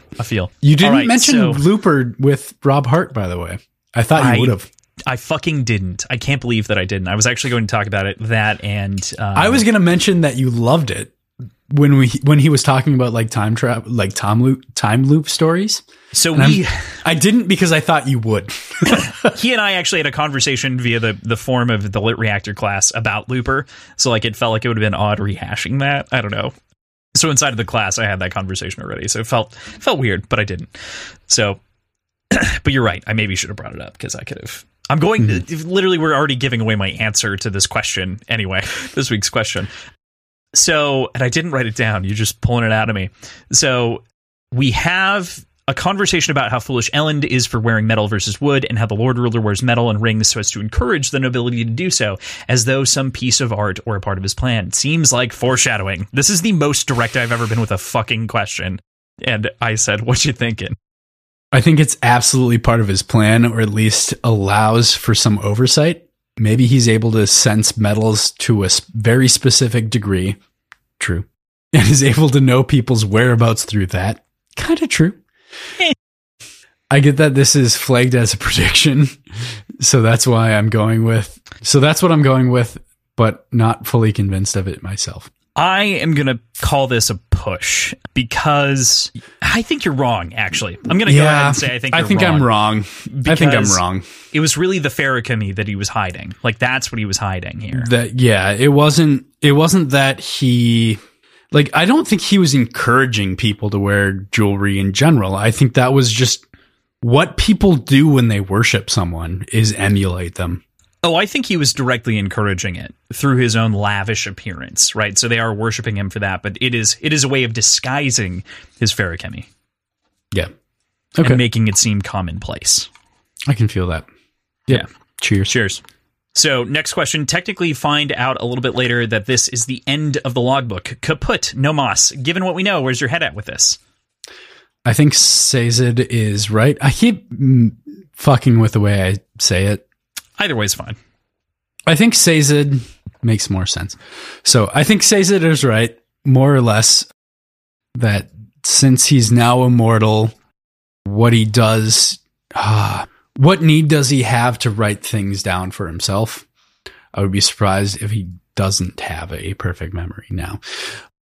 Yeah, that was entirely going on the assumption that the person writing was also the Lord Ruler. And we know now that that's not true, so I'm drinking for that. Definitely true. Definitely something that you were taking a drink for. All right, so here is another one here. Marcia's note details an interesting question. Where does the power difference of an Inquisitor come from? Why are they so much stronger than traditional Allomancers, and how do they recruit the Mistborns into the agency? So your answer is a little bit separate. I just want to clarify. We know that they aren't Mistborns that are recruited. There was a Misting in this case. Yeah. And he displays additional Allomantic powers. Correct. And I think they're made, not found, was my answer to that. Which is a drink for entirely me. True. Yeah. Yeah. I don't think that was a stretch, though. I feel like we knew that. There were so many heavy implications. Yes, we addressed this one literally at the beginning of last week, being like, we want to address this because it's not clear. Now it's perfectly fucking crystal clear. I knew what I was getting into. Yeah. So next one, the next day, Vin and Sazed share a conversation about the 11th metal and its potential and how the Keepers have heard no mention of it. This poses a question. Where did Kelsier hear of the 11th metal? How does he know its use? Do you have any ideas? Well, we don't know its use. As far as how he knows about it, I'd be curious if this is the result of burning gold. Maybe he got into conversations with his alternate self. He mentioned that he doesn't think gold is really useful, but maybe he's hiding that for some reason. That's entirely false and kind of incoherent in approach. Yeah, so that's a drink for you, so understandable there. We also have we're also going to go into the 11th metal short story at the end of this to kind of discuss a little bit there, because there's a short story. We're not going to read it. We could, in theory, read it this week, but we're not going to. Or next week, but yeah, we're going to touch that at the end of the series. With that, we go into the final prediction here. She breaks into the room and finds it odd, homey, strange, filled with old things, yellow paintings, and an old man in a chair who spins to see Vin as she explores the room. This, of course, is the Lord Ruler. Out of options, she burns the 11th metal and two different figures appear. One of a happy burly man in large furs, Rashek, and the other a smaller, mercantile-looking man. What's going on in your head right now about that? So, all right, I'll read what I said, and then I've got something to talk about. All right, what I said was David Lopan, which is very clearly, explicitly a reference to Big Trouble in Little China, which if you haven't seen Big Trouble in Little China, please go watch it. It is one of my favorite movies of all time. We have a PJ's Symposium of Media and Whimsy episode about that. Here I'm plugging that, which I think coming to your ears soon. Yeah, we're going to be releasing that to the public because up until now that has been a Patreon exclusive show, but publicly release that. Anyway, I think there's something more to gold, like we've talked about, but there's also something similar about the 11th metal, like Vin mentions here. Maybe it's internal and external, following the other metals patterns. And the gold being internal means that there's inspection of an alternate future, and the 11th metal is more of an external source. External tangible source, that external thing that has tangibility to it, I think is the right way to put that. No. So I'm saying it's not quite it's not yeah. quite true. I want to give you credit though for working the around it. I was close. The low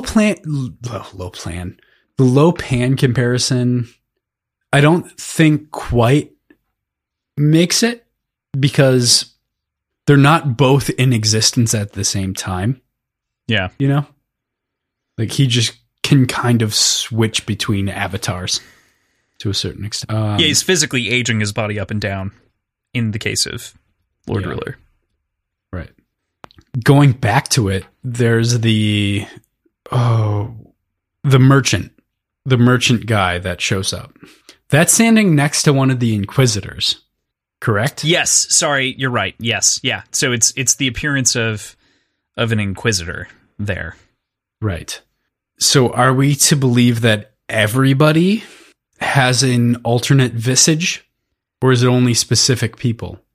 Do you think that could be the visage of who the Inquisitor was before he became an Inquisitor? That's dependent on how an Inquisitor is made. We kind of got the explanation of how an Inquisitor is made. Kind of, not really, though. We know that there are several corpses that come into play, and it's something really unpleasant. But Marsh looks like Marsh. So, like, it's not as though his form changed. I think it's safe to assume that the image in the 11th Metal for now is an appearance of the person as they could have been, or should, or were.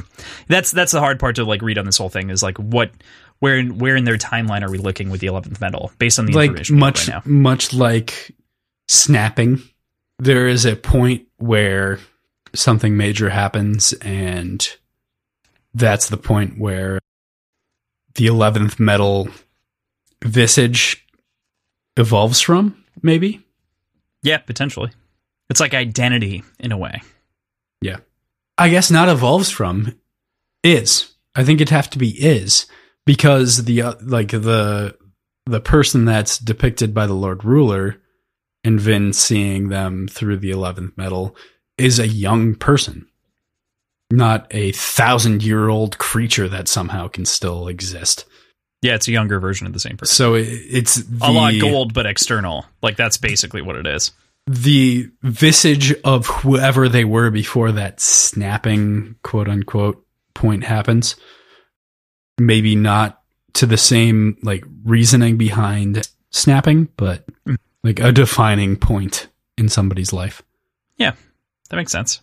Cool. I think we're going to push on that one, is basically the sort of sensibility for me, because it's neither. We're addressing neither. So no need to. We're just going to push. With that, we move into question of the week. PJ, do you want to take the first one here? Our question. Are we going to do ours first? No, let's read theirs and then we'll do ours at the end. Our question of the week this week is your favorite martyrs or sacrifice for the sake of a story. I think we might have done something very similar to this earlier, but this is more intense, extreme, direct. Yeah. So, Tim Pearson. Tony in Endgame was heavy. The Logan sacrifice is up there. The T-800 in T2. Also Kyle Reese in T1. Ken in Bruges. In Bruges. In Bruges. In Bruges. What a good movie. In Bruges. Yeah. In Bruges. In Bruges. That was 5 answers. Tim, tighten up. Tighten up. We love your answers, though. They're all right. They're all good. I think especially all of those hearken to the same kind of shit that we like. Yeah, so, for sure. Next up is Sharkbait. Okay, so mine is, and again, I should say, I should have put the spoiler warning at the very top. I might go back and edit it in. We are going to be spoiling things for this next section, so maybe skip a minute or two after this to hear what we're talking about if you would like to avoid spoilers. Some are going to be book, some are going to be otherwise. So, yep. So from Malazan, Book of the Fallen, it's definitely the Bridge Burners, which is a little niche, and it's a 10-book series, and it is notably. People have said that it's a very difficult series to get through, but it's worth it in the end, kind of a thing. Have not touched it yet. It is definitely on my TBR radar. They're my forever fave for the gallows humor, first in, last out, gritty Marine Corps trope. Quite like that. So, yeah. Right. From Timmy Tam 13. You sure it's not Timmy Tam B? It could be B. 1-3 is kind of a B, right? Timmy Tam. Yep. I don't know. There's a very, very good Mitch Hedberg joke around that I want to quote, but yeah, I'm not going to do it justice right now. Timmy Tam 13 is how it's written, but pretty sure I cried when Dobby sacrifices himself in Deathly Hallows. I don't know if it's my favorite example, but for some reason it really hit home. PJ just became informed that Dobby dies in Harry Potter. Yep. Oh man, that's hysterical because of your experience with Harry Potter. That's great. Great answer. I think it's more than reasonable. So Summit, an answer here. Mine are from Faithful in the Fallen by John Gwynne, both Gar and McQuinn, and won't spoil anything by saying anything more. So it's a reasonable answer. Love it. Yeah. Artificer from our Discord. Best martyr is EO. Without her, we do not have the Red Rising series. And that's pretty true. That's pretty true. EO is like the source of that entire fucking story. The impetus for it all. So, yep. Yeah. Agreed. From Marcus, we have Bruce Willis's character in Armageddon, sacrificing himself so his daughter and son-in-law could survive, and 5 years later make the movie Jersey Girl. Maybe he shouldn't have sacrificed himself. That was all, by the way, written by Marcus. That's a hysterical punchline. I love it. I hope I did it justice. Another castle from our Discord and our good friend Adam. George in Halo Reach, which, good answer. I need to go back and replay all of the Halo series. I've been meaning to go back and like play it front to back. God, we talked about it with Hart again. We're talking about that interview a lot here, but like we talked about it with Rob Hart, and I got like the tingly feelings of like, fuck, I should go back and play Halo. Exactly, which was a good time. So, PJ, what's yours? Oh, all right, I'll go with mine. Go. Gandalf the Grey going and sacrificing himself to the Balrog, so the Fellowship can escape. Clear, like obviously he doesn't perish, or Gandalf the Grey perishes, but is reincarnated as Gandalf the White. Okay, but I think that is, I don't know. I think that fits, right? Yeah, I think so. What about you? That's a good answer. I'm not. I have a different pick, but I'm not going to expose it because it exposes one of my favorite moments in a series that we will eventually read to some capacity. Do you want me to? Take off my headphones. I'm not going to talk about it. I'm not going to talk about it. I'm not even going to put it in here because people who also haven't read it, I don't want to spoil it for them. However, I will instead talk about my favorite movie, which is Looper, of which ends with a moment of sacrifice, a martyr, to close the loop on a very different story that created a gangster villain that caused the entire story in front of us. And I think that it is the climax and sacrifice that solves a time loop problem that will eventually exist based on a dead mother. And I think that it is just so well done and so well written that the whole story is paid off in that singular moment in which Joseph Gordon-Levitt's character flips around the shotgun and takes himself out to kill his future self, who will cause nearly the apocalypse. Such a good movie. It's so fucking good. Yeah. Mm-hmm. So that's it for this week's question. For next week, we aren't exactly going to have a regular question. We might address this kind of at the end of the episode or in something bonus, but we'd like to know what you think about Mistborn: The Final Empire. Send us in your thoughts on this first book and kind of your feelings. If we get enough, we'll chat about it. Otherwise, maybe we won't. But we'd love to know. We'll address this in some capacity come either the next episode or the episode after that. So with that, next week is our wrap-up with our dear friend, Lindsay Lundeen. Lindsay has a fresh perspective that I'm really excited to bring onto the show. You guys asked for us to bring another one of our friends on, so here we are, bringing a friend on who is also an incredibly well-read reader, brilliant person, soon-to-be lawyer. Incredible person to have on the show. Absolutely. I'm super excited for this. Really looking forward to it. It's always a fun time talking to Lindsay about anything. So, yeah. To PJ's point too, earlier, she is kind of dominating our show next week. So she is also on the Romance Council episode that we're going to be putting out on February 14th on Valentine's Day. So she is a big part of that panel and will likely be, I guess I recorded tomorrow, so I can't really speak to the future, but is going to be kind of my co-host replacing you, PJ, for that episode. I'm going to be kind of co-chairing it. I'm going to kick it off. Replacing me. Temporary filling the seat. You understand what I mean. I do. That's kind of the game plan. So, yeah, so that's where we'll leave you for this week. Thank you, as every week, to Tim and Andrew for helping us keep our show's lights on. Check out all of our links in the show notes. You can find our schedule, Patreon, previous episodes, our websites, all of our socials, all in one very convenient location. Yeah, and we also want to take a second today to thank our new patrons, Bartender Wind Punter on Instagram. Make sure that you follow Wind Punter on Instagram. Fantastic Cosmere puns abound and memes and hysterical. Highly recommended if you're kind of absorbed into the same space as we are currently. But thank you, Wind Punter, for being our new our new bartender, and as well to our new barback, Tim Andrews. Thanks a million for supporting the show, friends. I said Tim Andrews. Timmy Tam B or 13. I'm going to add that back. B. Timmy Tam B. Tim, that's why I decided to use your name that way, by the way, in case you're wondering about that direct message last night. So thank you for clarifying and letting me make this joke. If you are looking for our social media accounts, you can find us on Twitter, Instagram, and Reddit at Words Whiskey Pod. That's whiskey with an E.